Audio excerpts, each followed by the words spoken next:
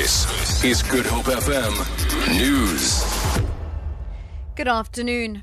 Residents of Masiphumelele say they face a bleak future after they lost all their belongings in an overnight shack fire which destroyed 1,000 dwellings.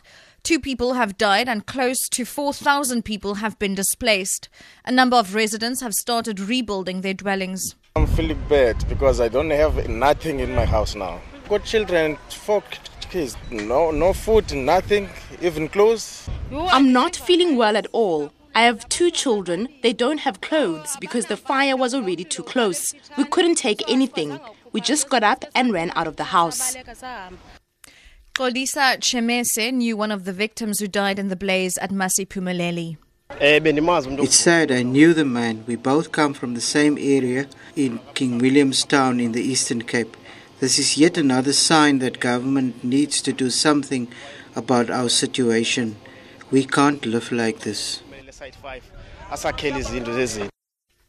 4 children between the ages of 1 to 7 years are amongst the 19 people who lost their lives in an accident that occurred on the R28 from Westonia towards Vereniging in Gauteng today. 4 people are in a critical condition in hospital.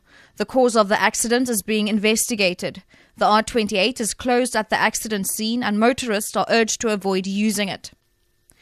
Hundreds of thousands of protesters are taking part in rallies around the world to demand that international leaders do more to end climate change. Protesters are holding demonstrations ahead of the UN Climate Summit in Paris, due to begin tomorrow. A rally is underway in London and others are planned in New York, Rio de Janeiro and Mexico City.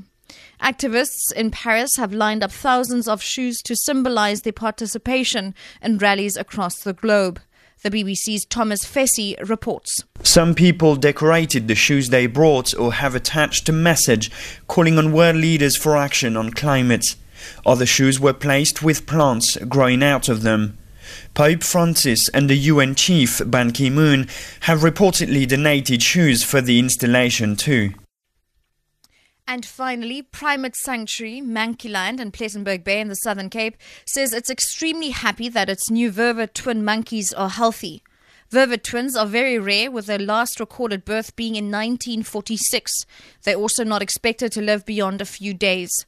But Tia and Tamira, as they are known, are now 2 months old.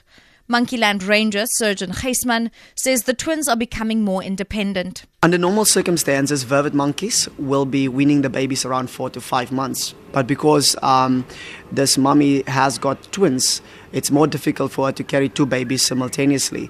So I reckon because the one is slightly bigger than the other, he might be more of a bully. And I suggest that mummy's more responsible by just staying more stable so that the babies can play around and getting the exercise.